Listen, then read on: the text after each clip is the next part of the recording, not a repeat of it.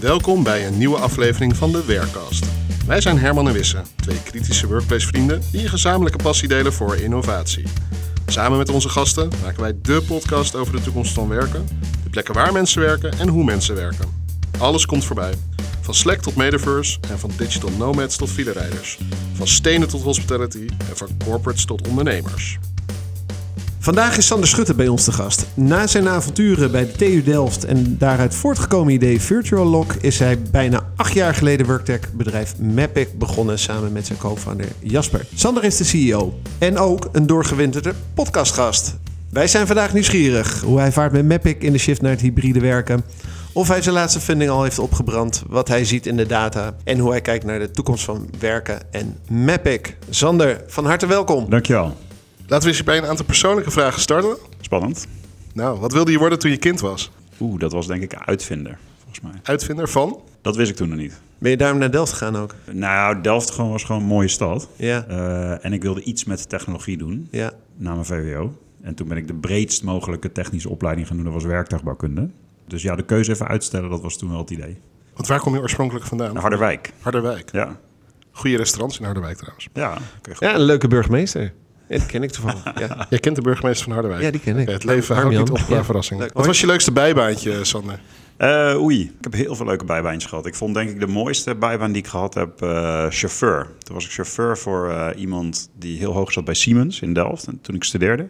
En dat was een fantastische bijbaan. Dat was een hele leuke kerel. En daar heb ik denk ik 2 jaar voor gereden. En dan was je gewoon de hele dag onderweg. En in een mooie auto een beetje door Nederland crossen voor geld. Ja. Ja, dat was fantastisch. Heel leuke gesprekken met deze directeur van Ja, heel veel. En dat was hartstikke... Dus hij heeft me wel veel geleerd toen in die 2 jaar. Ja. En dat was echt leuk. Ja.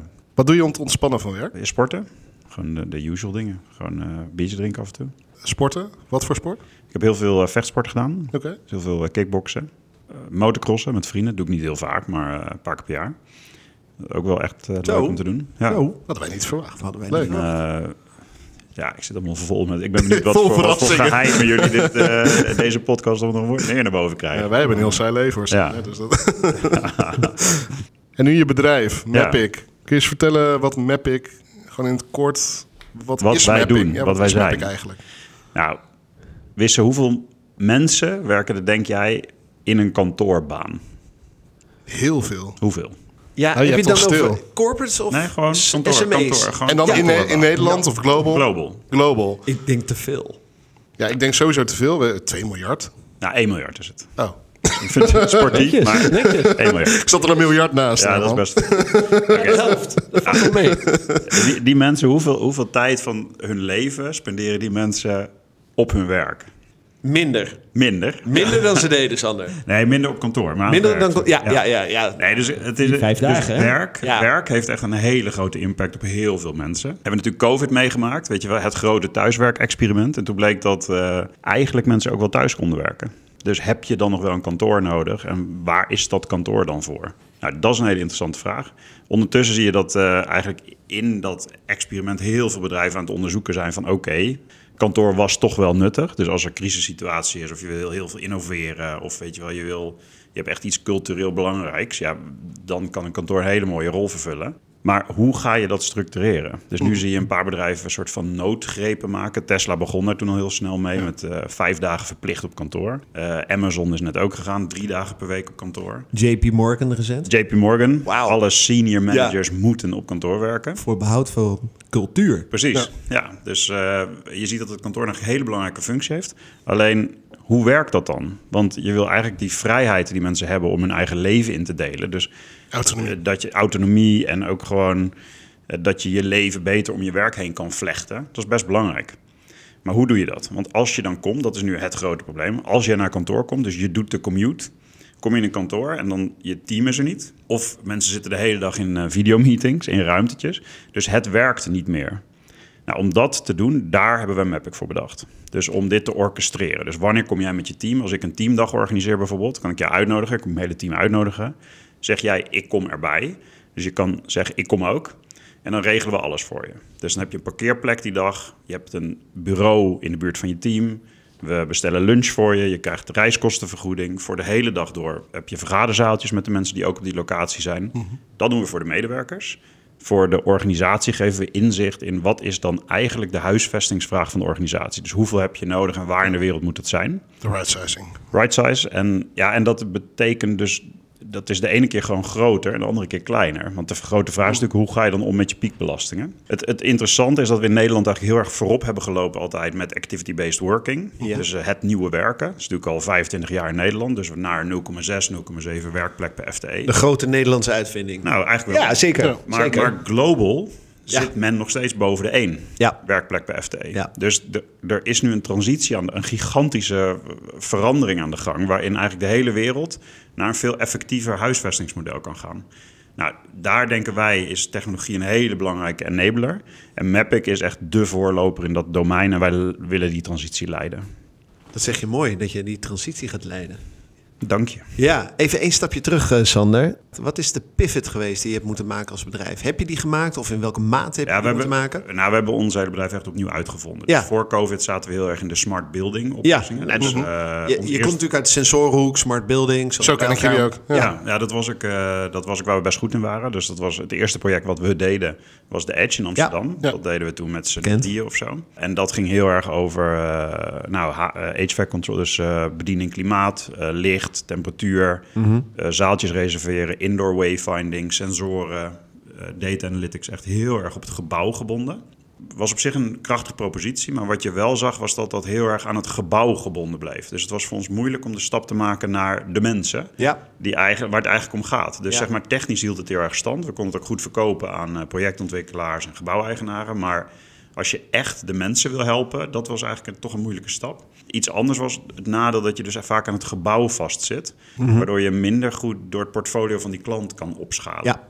Dus je hebt dan, Deloitte in dit voorbeeld had dan een heel hip hoofdkantoor met alle toetsenbellen, maar die andere 100 gebouwen global, die raak je eigenlijk niet aan. Toen kwam COVID, het was voor ons best een moeilijke tijd, want we hadden eigenlijk geen gebruikers meer. Iedereen was thuis. Ja. De klanten die belden op, kan het abonnement op pauze. Tuurlijk. En wij hadden als organisatie, deden we eigenlijk alleen maar ouderwetse marketing. Dus evenementen met een boottochtje, wel bekend. Een diner. Weet je wel, om klanten te vangen en te kijken, oké, wie zijn jullie, wat doen jullie? Nou, alle events waren gecanceld. Dat is wel een stoeve tijd. Toen hebben we heel erg met onze klanten gaan praten van hoe gaat dit eruit zien dan? Die kwamen eigenlijk allemaal met dezelfde vraag en dat was gewoon capaciteitsmanagement. Dus de kantoren gaan weer mondjesmaat open zometeen. Hoe doen we dat? En hoe managen we dat? Vooral toen was dus natuurlijk die 1,5 meter afstand belangrijk. Dus doordat je meer afstand hebt, wordt die capaciteit van de kantoren lager. Ja, hoe deal je daarmee? Toen hebben wij een product ontwikkeld, Office Shifts. Daarmee kan je als corporate je hele beleid in Mapiq zetten. Dus wie mag hoe vaak komen? Wat zijn de nieuwe capaciteiten van de gebouwen? En als medewerker had je een app, kan je heel simpel mee zeggen wanneer je komt. En dan werd er rekening mee gehouden. Ja. Dat was dus echt gedurende de lockdown. Ja, de start van de pivot, zo gezegd. Ja, en nu zien we dat eigenlijk dat werkplek reserveren, daar gelooft eigenlijk niemand meer in. Wij ook niet. Nee. Ik vind het ook een super ongastvrij model. Maar wat wel werkt, is je intentie laten zien. Dus zeg maar, ik ben van plan morgen naar kantoor te komen. En daarmee kan je het eigenlijk veel handiger doen. Want ik denk dat de kern van workplace management, dus wij zijn een workplace management platform, dat de kern van de zaak is dat je eigenlijk gedeelde faciliteiten hebt. Dus werkplekken, vergaderzalen, lockers, parkeerplekken, dat is allemaal gedeeld. En hoe verdeel je dat dan eerlijk? Nou, het ouderwetse model is iedereen heeft een eigen locker, iedereen heeft een eigen bureautje, een afdeling heeft eigen vergaderzalen. Maar dat kan veel effectiever, echt factor 2 effectiever als je dat deelt.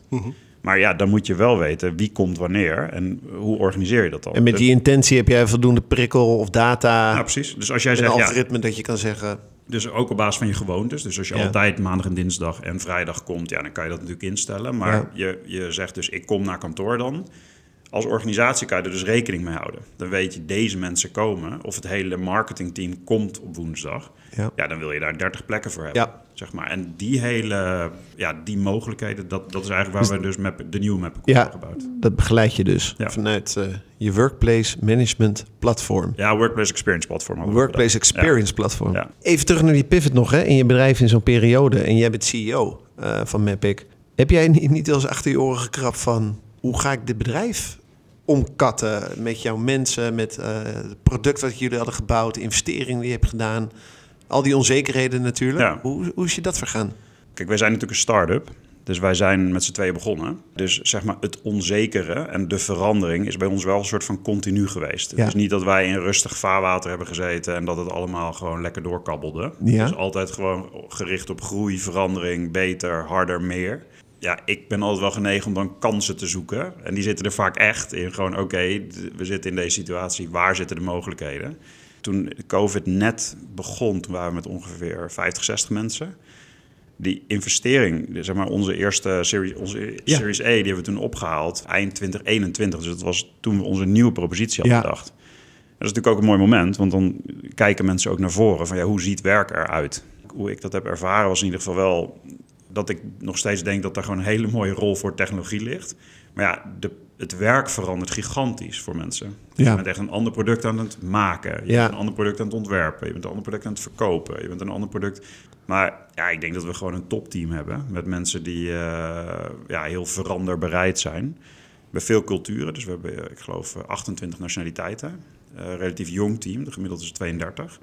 Dus het is ook wel een supermooie club die gewoon dit ook wel als een avontuur voelt. Dus de cultuur van de start-up cultuur, DNA van jouw bedrijf, de mensen die waren er ook wel klaar voor. Ja, en ik wil niet zeggen dat voor iedereen altijd makkelijk is. Nee, dat is moeilijk, maar het is wel, de vibe is over het algemeen wel goed geweest. En wel gekeken van oké, hoe kunnen we hier wat uithalen en hoe kunnen we groeien. Ja. En om die shift te maken, betekent dat ook dat je een ander type profiel mensen ook naar binnen hebt gehaald? Of een andere achtergrond of andere skillsets? Wij zijn vorig jaar heel hard gegroeid. Dus we hebben geloof ik 70 mensen of zo aangenomen. En daar hebben we wel wat meer senioriteit naar binnen gehaald. Dus het was echt wel gericht op meer ervaring. 50 plus 70 in korte tijd. Ja. Hoe hou je 120 mensen bij elkaar? Nou, ik denk dus kernwaarden. Nu krijg ik een heel corny verhaaltje, maar het is echt waar. Ja, dus ik denk, dus selectie is heel belangrijk. Dus dus we hebben een heel mooi talentproces waarin we echt op kernwaarden kijken van matcht dat en ben je de goede vogel of niet? En dat doet af en toe heel veel pijn, want dan laat je iemand gaan die wel het werk heel goed kan doen, maar eigenlijk niet goed genoeg bij het team past. Ja, en daarna is het ook performance management. Dus echt kijken van hoe doet iedereen het en past dat goed?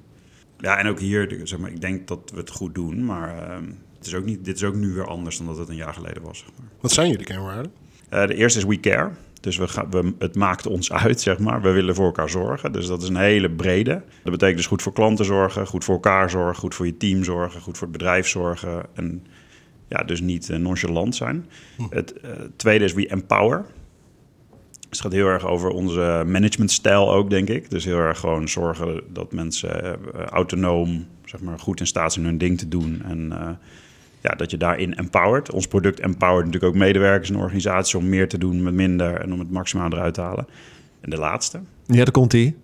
We unleash magic. Oeh. Kijk, Disney. Dat is, dat was een beetje. We zijn net met een nieuwe visuele identiteit begonnen. Dus die hebben we net intern gelanceerd. Daar was wel het risico. Dus dat bureau wat we daarmee gebruikt hebben, die begon ook een beetje met is dat nou wel, moeten we dan van die Efteling sparkeltjes en zo? Nou, dat niet. De vraag die ik wel eens krijg is, wat is nou de business case van een kantoor? Ja. Want het goedkoopste is natuurlijk gewoon iedereen een thuiswerkvergoeding geven. Ja, gewoon remote. En lekker remote. Zeker. Goede microfoon, goede camera, zet hem op. Als je naar de financiële kentgetallen kijkt. Ja, maar dat is niet zo. Dus waar zit het hem dan in? Weet je wel? Dat je je onderdeel van wat groters voelt. En dat je dingen viert met elkaar. En dat je echt iets doet voor iemand anders. En dat ik geïnteresseerd ben, hoe is het met je kids? Ja. Weet je wel? Hoe was je weekend? We zijn uiteindelijk geen robots, we zijn mensen. Ja. Maar daar zit eigenlijk de magic in. En dat voel ik bij ons team ook heel erg. We hebben gewoon een fantastisch team. En dat is magic. Dus ik denk dat, daar kan je een mooi verhaal omheen verzinnen. Maar, en ook, weet je wel, als je de juiste mensen aan tafel hebt, met één visie en een plan, dan gebeuren de dingen. Dat kan je niet. Dus dat gevoel heb je vast wel eens gehad als je met een echt goed team een project aanvangt. Zeker. Dan niemand kijkt meer hoe laat het is. Nee. Je werkt gewoon en je beukt echt dingen voor elkaar die anders nooit zouden lukken. Pivot die je hebt gedaan in je nieuwe product market fit. Ik neem aan dat je afscheid hebt genomen voor klanten, maar dat er ook een nieuwe groep is bijgekomen. Dat is zo. Jouw ideale klant of jouw portfolio aan klanten, hoe ziet die eruit? Kan je die beschrijven? Ja, we hebben een aantal we werken voor fantastische klanten. Dus ons ideale klantprofiel is 5000 mensen en meer. Ja, in één gebouw of in de stad of wereldwijd? Liefst multinational. Ja. En dus we hebben klanten als Heineken, Microsoft, PwC, Deloitte, KPMG. En dat is dan internationaal? Ja. Deze allemaal internationaal. En dat begint vaak niet zo. Dus bijvoorbeeld ook Booking.com. Zijn we in Amsterdam begonnen. En nu doen we vrij veel boekingkantoren global. Ja, en over de propositie, kijk, dat klantprofiel, dit bedienden we ook al voor COVID. Ja. Alleen, dus het volume en de geografische spreiding. Ja, precies, maar wel op een ander niveau. Dus nu, we hebben het product, we zijn nu met een end of life bezig van het oude product. Ja. De functionaliteit die we ons nieuw product bieden, die wordt steeds groter. Dus we kijken wel, kunnen we de klant op ons oorspronkelijke product, kunnen we die naar een nieuw product krijgen? En wat is daarvoor nodig? Ja, en dan ga je dus ook met andere profielen binnen een organisatie spreken. Ja. En jullie richten je heel erg op workplace experience. Ja. En dus ook op grote bedrijven, wat je net aan het uitleggen bent. Is het dan ook niet zo in die hele shift die je ziet in de markt qua verandering van concepten, dat het veel meer in elkaar overgaat? Bijvoorbeeld als je het hebt over hospitality concepten, mixed use concepten in gebieden. Er begint natuurlijk een enorme verschuiving te komen, of in ieder geval een soort fluiditeit in vastgoed. Ja. Merk je dat ook in jullie klantportfolio? Hebben jullie ook innovatieve klanten of projecten of concepten die niet, zullen we maar zeggen, Deloitte kantoor of het PwC kantoor zijn, maar gewoon net even wat breder? Nee, dat hebben we wel eens gedaan, maar dat was eigenlijk voor ons niet zo succesvol. Dus ik geloof bijvoorbeeld heel erg in coworking spaces en in mixed use spaces. Ik denk dat er heel veel potentie in zit, maar wij hebben gezegd dat doen wij niet. We zagen heel snel dat bij die multi-tenant omgevingen bijvoorbeeld, dat vergt gewoon een ander product. Ja. Dus bijvoorbeeld qua security en compliance, als wij voor één klant werken, dan zorgen we dat we voldoen aan de security en privacy eisen van die klant binnen die omgeving. En dan kan je dus een heleboel dingen. Dus dan kan jij bijvoorbeeld zien of Herman op kantoor is of niet. Ja. Als Herman dat wil delen die dag. Nou, dat is binnen een multi-tenant omgeving, kan je daar ook wel wat slims op verzinnen, maar dat is echt een ander domein. Dus dat is een punt. En het andere was dat dat commercieel minder handig is, zeg maar. Dus bij die multi-tenant gebouwen, dan moet je echt iets voor zo'n operator gaan doen. Ja, en echt voor één pand vaak. Echt voor één pand. En wij denken dat voor ons de toekomst echt binnen de huurders ligt. En we kunnen wel slimme dingen doen met bijvoorbeeld als je een IoT-enabled building hebt, dus met bijvoorbeeld slim parkeersysteem of een gebouw wat slim besensord is. Ja, die data kan je natuurlijk integreren. Ja. Dat doen we ook voor klanten, met ons nieuw product ook. Dus als je bijvoorbeeld bij een van onze mooie klanten is Virgin Media in Londen. Als je daar aankomt rijden en je hebt gezegd ik kom naar kantoor, dan gaat automatisch de slagboom voor je open. Dus dat hebben we ontwikkeld samen met NEDAP. Oh ja. En dat is echt zo'n koppeling die gewoon heel mooi werkt. Maar dit soort dingen kan je alleen doen als je voor de huurder werkt. Dit zou niet gelukt zijn als het voor de coworking. Nee, dat was nog niet gelukt. Ja, want je bent in het verleden ook wel voor, dat noemde je straks over ontwikkelaars, vastgoed-eigenaren gewerkt. Is dat dan nu minder vanuit deze ontwikkeling? Ja, dat doen we nu niet meer. Nee. Gewoon niet? Nee. Helder. Je noemde al die bedrijven en die hebben al mooie kantoren. En die zijn natuurlijk allemaal voor COVID daar neergezet. En die moeten nu gebruikt worden. Ja. Je hebt 5 dagen in de week, van 9 tot 5. En dat wordt nu anders gebruikt. Ja. Ja, maar wat over de klanten heen, welke trend zie jij? Wat zie je gebeuren? Nou, kijk, dus workplace experience gaat heel erg over iemand die dat doet. Ja. Dus wie beheert dat, weet je wel?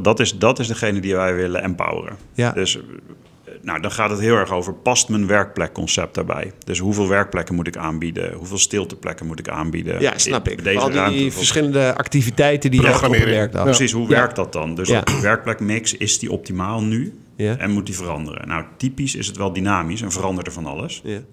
Maar daar datagedreven beslissingen in maken, dat is wat wij willen. Dus we hebben een omgeving wij noemen het de feedback loop, waar je heel mooi je beleid en je gebouw en hoe je het inricht, kan je erin tekenen. Daarna meet je hoe het gebruikt wordt. Dus door mensen hun intentie te bekijken, door objectieve data van sensoren te bekijken. Bijvoorbeeld data uit toegangscontrolesystemen. Dus je combineert eigenlijk alles om een totaalbeeld te krijgen van hoe wordt eigenlijk mijn werkplek gebruikt. Dan kan je benchmarken van gebouwen tegen elkaar, landen tegen elkaar, dat soort slimme dingen doen. En dat communiceer je dan, of dat kan je dan voor mensen toegankelijk maken via een app. Dus we hebben een hele mooie app die integreert met bijvoorbeeld Office 365 of met Google. Dus je ziet je eigen kalender daarin. Als je dan een meeting hebt, zie je bijvoorbeeld, Herman en Wisse zijn ook in Amsterdam. Dus het is een fysieke meeting met 3 mensen. Ja. Kan je in Mapiq zeggen, oké, we willen er een zaaltje bij hebben. Dus typisch wordt zo'n meeting georganiseerd in Outlook of Google.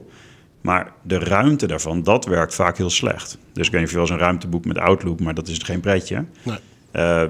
Wat je daardoor krijgt, is dat mensen voor de zekerheid maar dingen gaan doen. Krijg je no-shows. Dus typisch is het rond de 25-30% no-shows in ruimtes. Dus mensen die wel reserveren niet komen opdagen. Nou, wat wij kunnen doen is live kijken, oké, er zijn dus 3 mensen fysiek en 5 remote. Dus we hebben voor 3 mensen een ruimte nodig in Amsterdam. Wij doen dan een slimme suggestie. Dus het is heel erg niet van ik moet bladeren in een of andere oneindige gids op zoek naar de juiste ruimte. Maar we doen een suggestie. We zeggen, nou, misschien is dit een goede ruimte voor jullie. Kan je als gebruiker zeggen, ja, top, die wil ik. Iets anders is dus meer vrijheid geven aan mensen. Dus jij kan ook een dag op kantoor organiseren voor ons. Ik krijg dan een notification van Wisse wil je uitnodigen om in Amsterdam te komen werken morgen. Kom je ook? Zeg ik, ja, top, ik kom. Dan kan ik dus zeggen, ik kom met de auto, krijg een parkeerplekje. Ik zie dan waar jij dat bedacht had. Dus Mapiq doet dan een suggestie, een beetje, ik weet niet of je dat kent.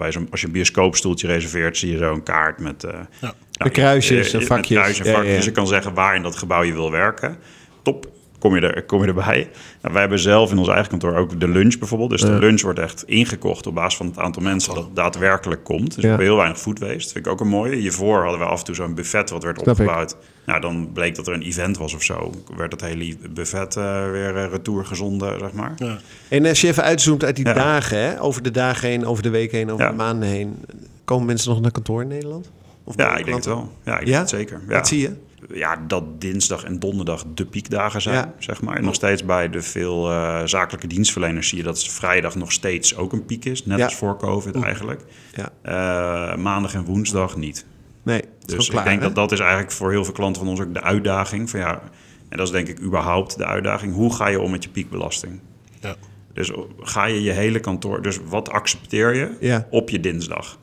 Dus is er dan voor iedereen een bureau bijvoorbeeld? Of is dan een aanlandplek ook goed genoeg? Ja. Nou, en daar...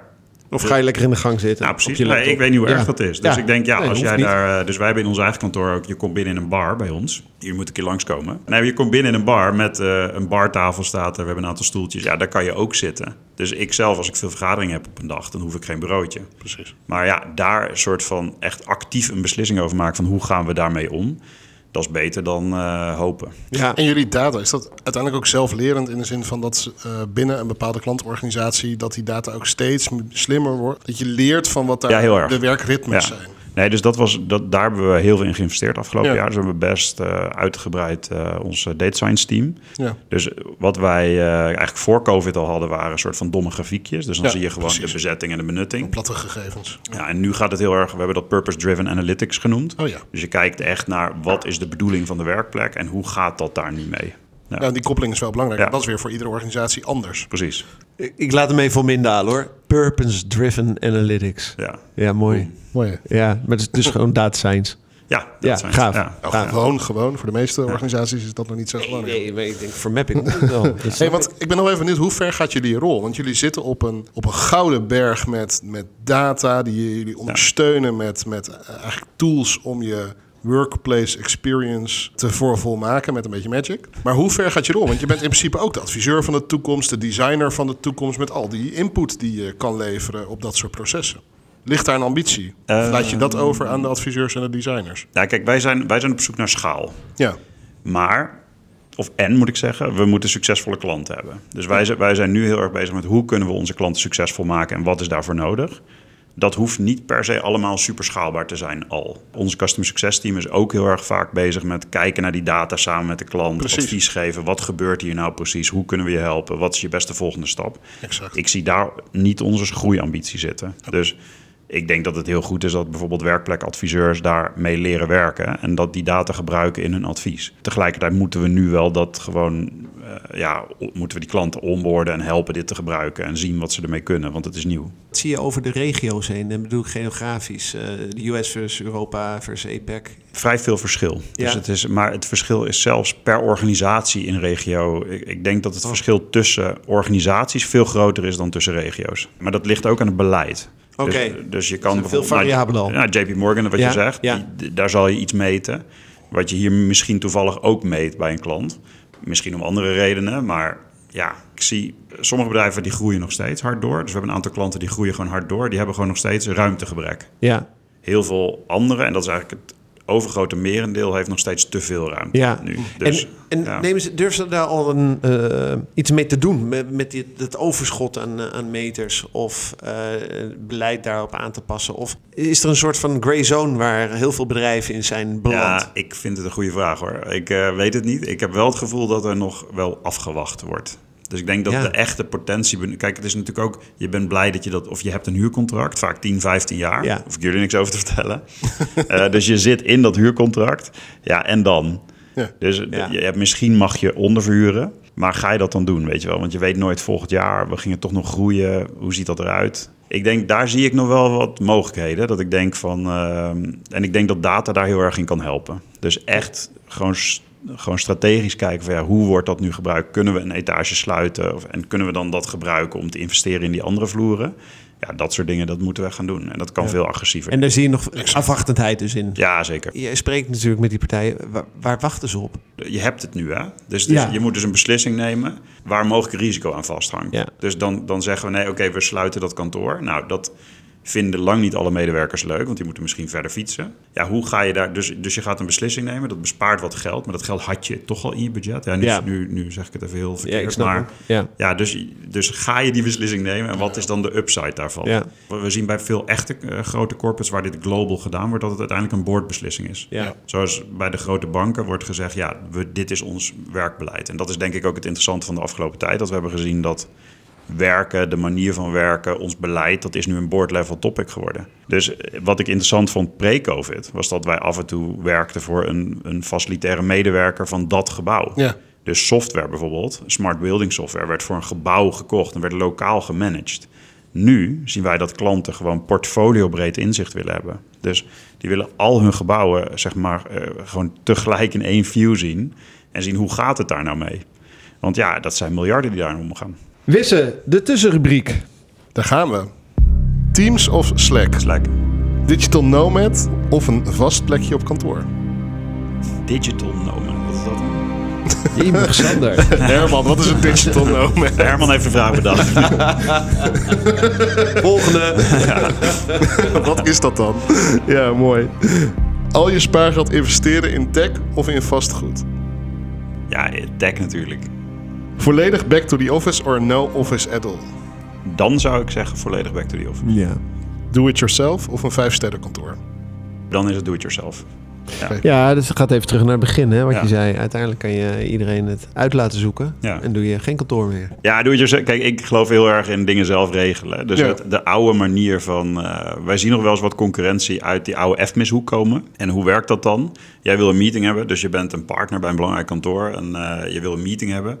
Dan gaat jouw assistent in een of ander archaïsch systeem invullen wat voor soort lunch er moet komen, waar dat afgeleverd moet worden. En dan komt dus een dame met zo'n karretje, dat is toch niet meer van deze tijd. Nee, dus het gebeurt nog wel heel veel. Ja, dat weet ik, maar ik vind het mooi om daar wat over te vinden. Ja, precies. Dus ik denk dat er gewoon heel veel potentie ligt in wel een goed buffet. En je kan ook wat eten brengen natuurlijk, maar kan gewoon hipper. En ook hetzelfde voor koffie bijvoorbeeld. Hoe erg is het om even naar een goede koffiebar te lopen met je klant of met je bezoek? Geaccepteerd. Tuurlijk. Ja. Dus daar zit heel veel. En dan kan je ook een goede koffiebar. Dan hoef je niet zo'n pot vriesdroog van die grijzige koffie neer te zetten. Maar dan kan je gewoon... we zijn in Amsterdam. Dan kan je een goede haver cappuccino laten maken, zeg maar. Maar ik denk dat daar dus in de do-it-yourself... Ik geloof ook heel erg in regelen het lekker zelf. Je hebt ook nu met bijvoorbeeld Booking.com... Je kan gewoon... Het is toch hoe erg is het om je eigen hotel te regelen... Om met een Uber een taxi te bestellen. Nou, dat denk ik dat wij daar ook een stuk invullen voor de mensen. Dus gewoon je eigen dingen regelen. Ja, dat is toch prima. Ja. Met Mapiq ook wel dat bijvoorbeeld... Je kan ook een assistent dingen voor je laten regelen. Dat kan. Maar dan is het voor de medewerker nog steeds wel zelf ook heel fijn om te zien wat de bedoeling is. Precies. Ja. Even naar de markt in de toekomst, Sander. Die hele PropTech-beweging en al die partijen die ook een pivot aan maken. Het zijn er best veel volgens mij, of niet? Ja. Wat zie je bewegen in de markt? Is er een consolidatie gaande? Wat is er gaande? Ons type bedrijf heeft het nu wel moeilijk. Ja. Dus je ziet dat wij zijn echt een groeibedrijf. Dus wij zijn gemaakt om te groeien. We hebben heel veel geïnvesteerd in groei. We hebben ook extern kapitaal aangegeven om te groeien. Dat kapitaal was er ook, zeg maar, de eerste helft vorig jaar. Ja. Daarna is dit global... of duur? Veel duurder geworden. Dus door alle onzekerheid in de markt, oorlog, inflatie, rente hoog, weet je, al die macro-economische factoren. Dus het is handiger om je geld dan niet in ons type bedrijf te stoppen. Dus je ziet dat de fundingrondes, zeg maar, die zijn gewoon veel kleiner geworden. Ja. En dat zorgt ervoor dat ons type bedrijf gewoon minder agressief gaat investeren. Dus het was altijd unit economics. Dus nou, je weet dat een klant geld gaat opleveren op een gegeven moment. Dus je gaat daarin investeren in die groei. Nu gaat het om profitability. Ja. Dus wanneer ga je door de nul als bedrijf? Nou, dat is een hele nieuwe mindset. En ja, daar moeten bedrijven nog wel aan wennen. Ja. Dus. En wat heb jij gedaan als CEO met jouw team om die shift te maken inderdaad? Van je burn rate naar uiteindelijk die runway verlengen? Nou, we hebben een boel dingen gedaan. Dus we hebben echt... wij zaten ook op een heel agressief groeipad. Dus we hebben samen met onze investeerders gekeken... hoe kunnen wij onze runway verlengen? Dus we hebben het team wat verkleind. Helaas kon dat echt niet anders. Snap ik. Ja, we gaan nu sneller naar winstgevendheid. Dus minder investeren. En sneller waarde toevoegen. Wat ook niet meehelpt, nog los van de financiële omstandigheden... is dat dit ook voor ons soort klanten heel erg geldt. Dus iedereen is minder bereid te investeren. Dus er wordt langer nagedacht. Besluitvorming is trager. Mensen durven minder snel risico's te nemen als het wat spannender wordt. Hadden we het net even over. Ja, nee, dat is global ook. Dus dat zien we ook bijvoorbeeld RFP's die op pauze gaan. Pilots die succesvol zijn afgerond, maar toch worden gestopt. Ja, knap. Dat soort dingen. En dat is... dat zie ik overal. Dus dat is niet alleen onze sector, maar dat is de hele tech-sector. Dus wat zie ik nu gebeuren? Ja, het wordt wel... Er komen gewoon 2 spannende jaren aan. Maar ja, ik vind dat ook wel weer mooi. Dat scheidt het kaf van het koren. Ben je daar nu op aan het voorbereiden op de spannende jaren? Ja, niet meer dan anders. Ik denk dat we hebben onze nieuwe strategie gekozen voor dit jaar. En daar zitten we nu gewoon op. Ja. En dat is... helaas moesten we dus ons team wat afschalen. Nou, dat lijkt ook goed gegaan te zijn. Dus dat was zeg maar de belangrijkste de besluit om te nemen. Nu gaat het echt over execution. Dus gewoon hoe kunnen we zo snel mogelijk... en dat betekent dus... Nou, dat betekent op productvlak een aantal dingen. Dat betekent commercieel een aantal dingen. Maar bijvoorbeeld marketing... Ja, we hadden een heel significant marketingbudget. Ja, dat gaan we nu meer op een slimme manier doen, op een andere manier aanpakken. Die wat minder cash-intensief is. Ja. Maar ja, er zit ook wel weer... Zeg maar, dit is een beetje wat ik bedoel. Jij vroeg in het begin ook, hoe ga je daar weer om? Ja, ik denk dat is weer een nieuwe uitdaging waar we iets slims op moeten doen. Maar je zit op de koers van profitability. Ja, dat zeker. In een fase van... Best spannende fase nog in de zin van... Veel onzekerheden in de markt. Het duurt lang in de markt. Ja. Dus afwachten even. Maar toch zetten jullie op die koers en die hou je vast. Ja, ik denk dat eigenlijk... Het was natuurlijk überhaupt wel vrij extreem. Dus hoeveel er geïnvesteerd werd. En ik ben daar...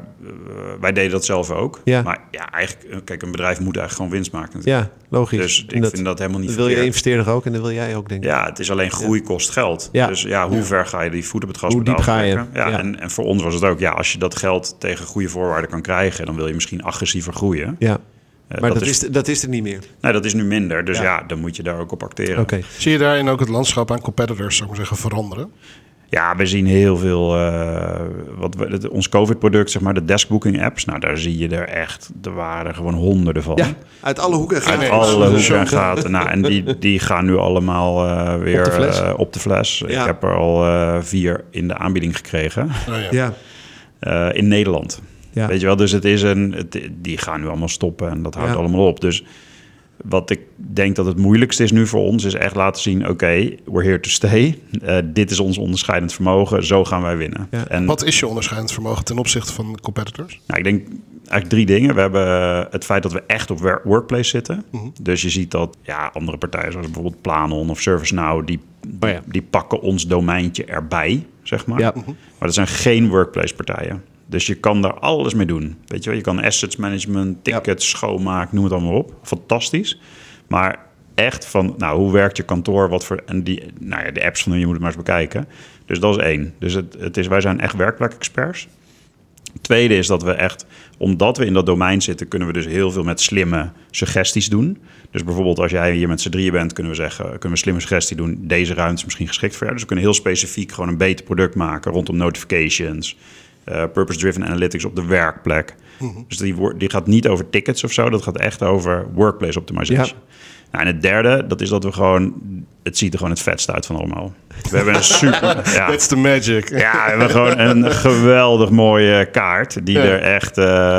die knalt van je scherm af. Die app werkt gewoon super lekker. Heel weinig kliks.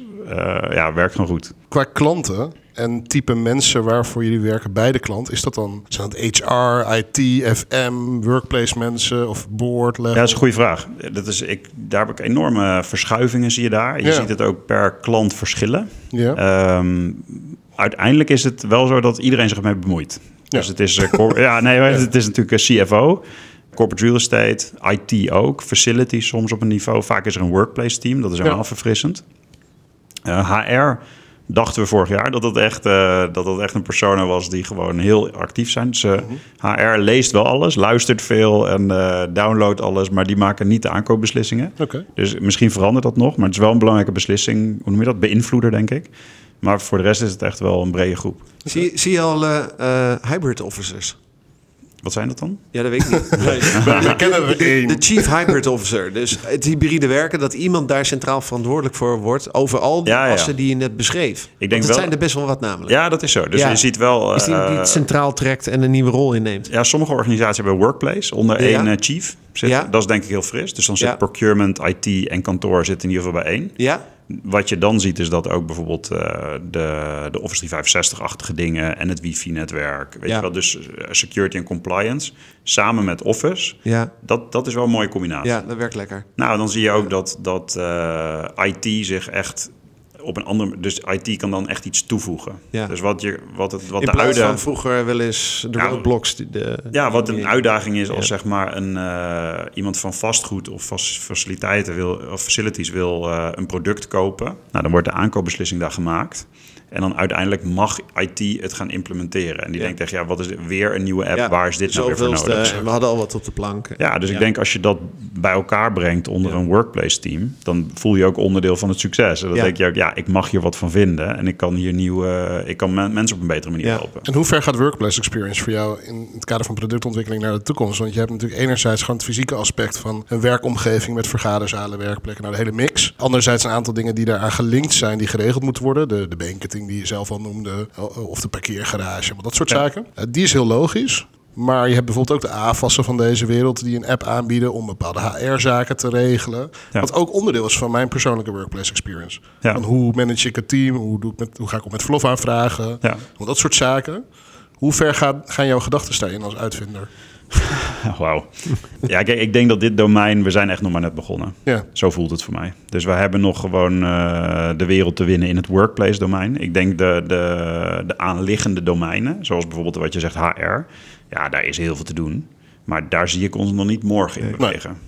Dus, maar dat ligt niet aan mijn wilde ideeën. Maar het ligt meer aan dat focus gewoon het beste is voor het bedrijf en voor het product. En uiteindelijk voor de klant ook. Ja, helder. Ja. En nog even terug naar de competitie in de markt. Hè? Je had het net over partijen. Nou ja, je kan op acquisitietour als je wilt. Ik weet niet of het een actieve acquisitietour is waar je mee bezig bent. Maar als je hem even omdraait en je had bijvoorbeeld Microsoft is partner van jullie en ook klant, weet ik. Maar tegelijkertijd Microsoft die ziet natuurlijk ook, er zit een enorme potentie om wat we hadden. En dat, laat ik het even Teams noemen, heel simpel. Die zijn natuurlijk ook daar een stap aan het maken naar de werkplek in jouw domein. Ja. En nu? Ja, kijk, ik zei in het begin, we lopen op het einde, dus ik kan de cirkeltje maar rondmaken. Ja, ja. Het zijn dus 1 miljard mensen. Hè? Ja. Dus dat dit de taart verdelen. Nou, is altijd markt. Nou, de markt is zo gigantisch groot dat er is gewoon heel veel te doen. Ja. Kijk, het is natuurlijk wel gevaarlijk als een speler zo groot als Microsoft in jouw space gaat lopen rommelen. Als je het over schaal hebt. Dan... Ja, en ze hebben het grote voordeel van packaging. Dus zij gaan het dan in een Office 365 licentie stoppen. Dus het is gepackaged. Maar je vroeg ook van, is het nou Teams of Slack? Ja, ik denk dat Slack werkt gewoon echt het lekkerst. Ja, maar Teams heb je al voor betaald. Ja, dat is voor ons type klanten wel gevaarlijk. Wij zijn ervan overtuigd dat zeg maar dat dit werkplekdomein dat wel een specialist vergt. En dat is het nadeel van packagen. Je kan niet te diep gaan in één domein. Dus wat je ziet dat Microsoft doet, is ze pakken 1 voor 1 al die dingen. Ze hebben nu een Notion-achtig product gemaakt. Ja. Ze hebben een Monday.com-achtig product gemaakt. Ja. Ze hebben natuurlijk een soort Slack gemaakt. Dus er wordt veel gekopieerd. Er wordt heel veel gekopieerd. Ja. En het wordt allemaal geconsolideerd. En het komt uiteindelijk in een Teams-app terecht. Ja. Nou, dat is denk ik heel krachtig. Maar wij gebruiken nog steeds Monday.com bijvoorbeeld. Ja. En wij gebruiken ook nog steeds Slack. Ja. Terwijl als we denken dat het echt beter is, gaan we morgen erheen. Dus dat is toch, ik denk dat er echt ruimte is voor een specialist. bijvoorbeeld als het gaat over werkplekken. Nou, we hebben nu een strategisch partnership met Cisco. Die was deze week op het nieuws, hè? Ja, dat is hartstikke mooi. Dus als wij, dankjewel, dat is een hele mooie... Wat zit erachter? Kun je dat dus... Nou, dus als jij Cisco hebt, dat betekent voor ons type klant dat je dus global Cisco spullen hebt. Dus Cisco WebEx, videoconferencing dingen, Cisco netwerk overal. Nou, daar komt heel veel data uit. Maar die data bleef altijd in een IT-netwerkinfrastructuur zitten. Nou, Cisco heeft nu Cisco Spaces. En wij ontlokken dat. Dus als je Cisco hebt, wij zitten in de Cisco Marketplace. Als je Mapiq dan ook aanzet en toegang geeft tot die data, dan out of the box heb je ineens Workplace Analytics. Oh ja. Dus er zit een enorme versterking. Dus voor hun, want ze hebben ineens voegen ze extra waarde toe. Dus groot competitief voordeel. Voor ons ook, want die klant hoeft geen investering te doen in hardware. Dat zit er allemaal al. Dus bijvoorbeeld zo'n videoconferencing systeem kan ook mensen tellen. Dus die weet dan, nou, je zit met 5 mensen in die zaal. Precies. Op dit moment. Dus je ziet die meetingroom, voor 8 personen bedoeld, zitten er nu 5. Nou, die data komt allemaal bij ons binnen. En wij laten dat op een hele goede manier zien, ook aan de medewerkers. Dus als die een beschikbare ruimte zoeken, dan zien ze meteen dat die niet beschikbaar is. Dat soort dingen. Zo'n soort integratie, om maar 1 voorbeeld te noemen, dat zie ik Microsoft niet morgen in Teams bouwen. Dus er zit een aantal, hetzelfde geldt voor parkeeroplossingen of voor andere systemen. Ja, dit is wel een specialistisch spel wat wij spelen. Ja. Okay. Word je wel eens gebeld om overgenomen te worden? Af en toe. Ja. En is dat dan tempting? Of zeg je, nee, we hebben die koers nou eenmaal te pakken en we gaan door? Nee, ik denk dat... daar gaat het over mijn ambitie. Ja, tuurlijk. Nee, en van je co-founder en... Nee, wij hebben heel veel lol in wat we nu aan het doen zijn. En de wereld is nog te winnen. Dus ons volgende plan is Amerika op een goede manier doen. Ja, dus daar ben je toch wel actief al? Ja, we hebben een aantal klanten daar. En we zijn nu daar bezig hoe we dat kunnen vergroten en versnellen. Maar er is nog zoveel te doen. Ja. Dat ik ik denk dat we gewoon autonoom moeten groeien. Leuk. Waar sta je in 2030? 2030. Ja, we gaan richting afronding. Dat gaat hard met jou. Ja, kijk, nu is het even echt wat headwind, zeg maar. Ja. Gewoon, ik denk... Die moet je even door, hè? Die moet je door. 2-3 jaar. Zo voelt dat. Dus ik denk dat als we 2 jaar verder zijn, kunnen we weer gewoon lekker gas geven. Ja, ik heb wel grote plannen. Ja, ik kan er heel veel over zeggen, maar dat heeft allemaal te maken met... ik denk in onze niche hebben we echt een goede kans om echt te winnen. Dus om die echt te ownen en daar echt positieve impact te maken. Ja. Dus daar gaan we voor. Waar sta je persoonlijk over 10 jaar, even los van Mapiq? Oh joh. Het eerste waar ik aan moet denken zijn dat mijn kids dan dus 10 jaar ouder zijn. Ja, dan zijn ze 18 en 19, 18 en 19, ja. Nou, dat studeren. Ik vind ze nu al af en toe best wel lastig. Dus dat wordt wat. Nee, dan krijgen we dat soort uitdagingen. Maar daar heb ik ook heel veel zin in. Ja. Dus, ik denk dat we knokken lekker door. Ja, dit wordt niet een makkelijke 10 jaar of zo. Maar de grap is natuurlijk dat we steeds die bakens zelf verzetten. Absoluut. Cool. Dus, je zit zelf aan het stuur van de precies. Ja. Sander, dank voor je komst. Graag gedaan. Ja. Leuk gesprek, Sander. Dankjewel. Dankjewel voor je komst. Ook bedankt aan de Social Hub, want daar zitten wij vandaag. Dank voor je komst, dank voor het gesprek en tot snel weer. Ja, heel leuk. Dankjewel. Bedankt voor het luisteren naar de Werkcast. Heb je vragen of ideeën? Stuur ons een bericht via LinkedIn. Abonneer je op onze podcast via jouw favoriete podcastkanaal. En volg ons op LinkedIn. Aan de slag en tot de volgende aflevering.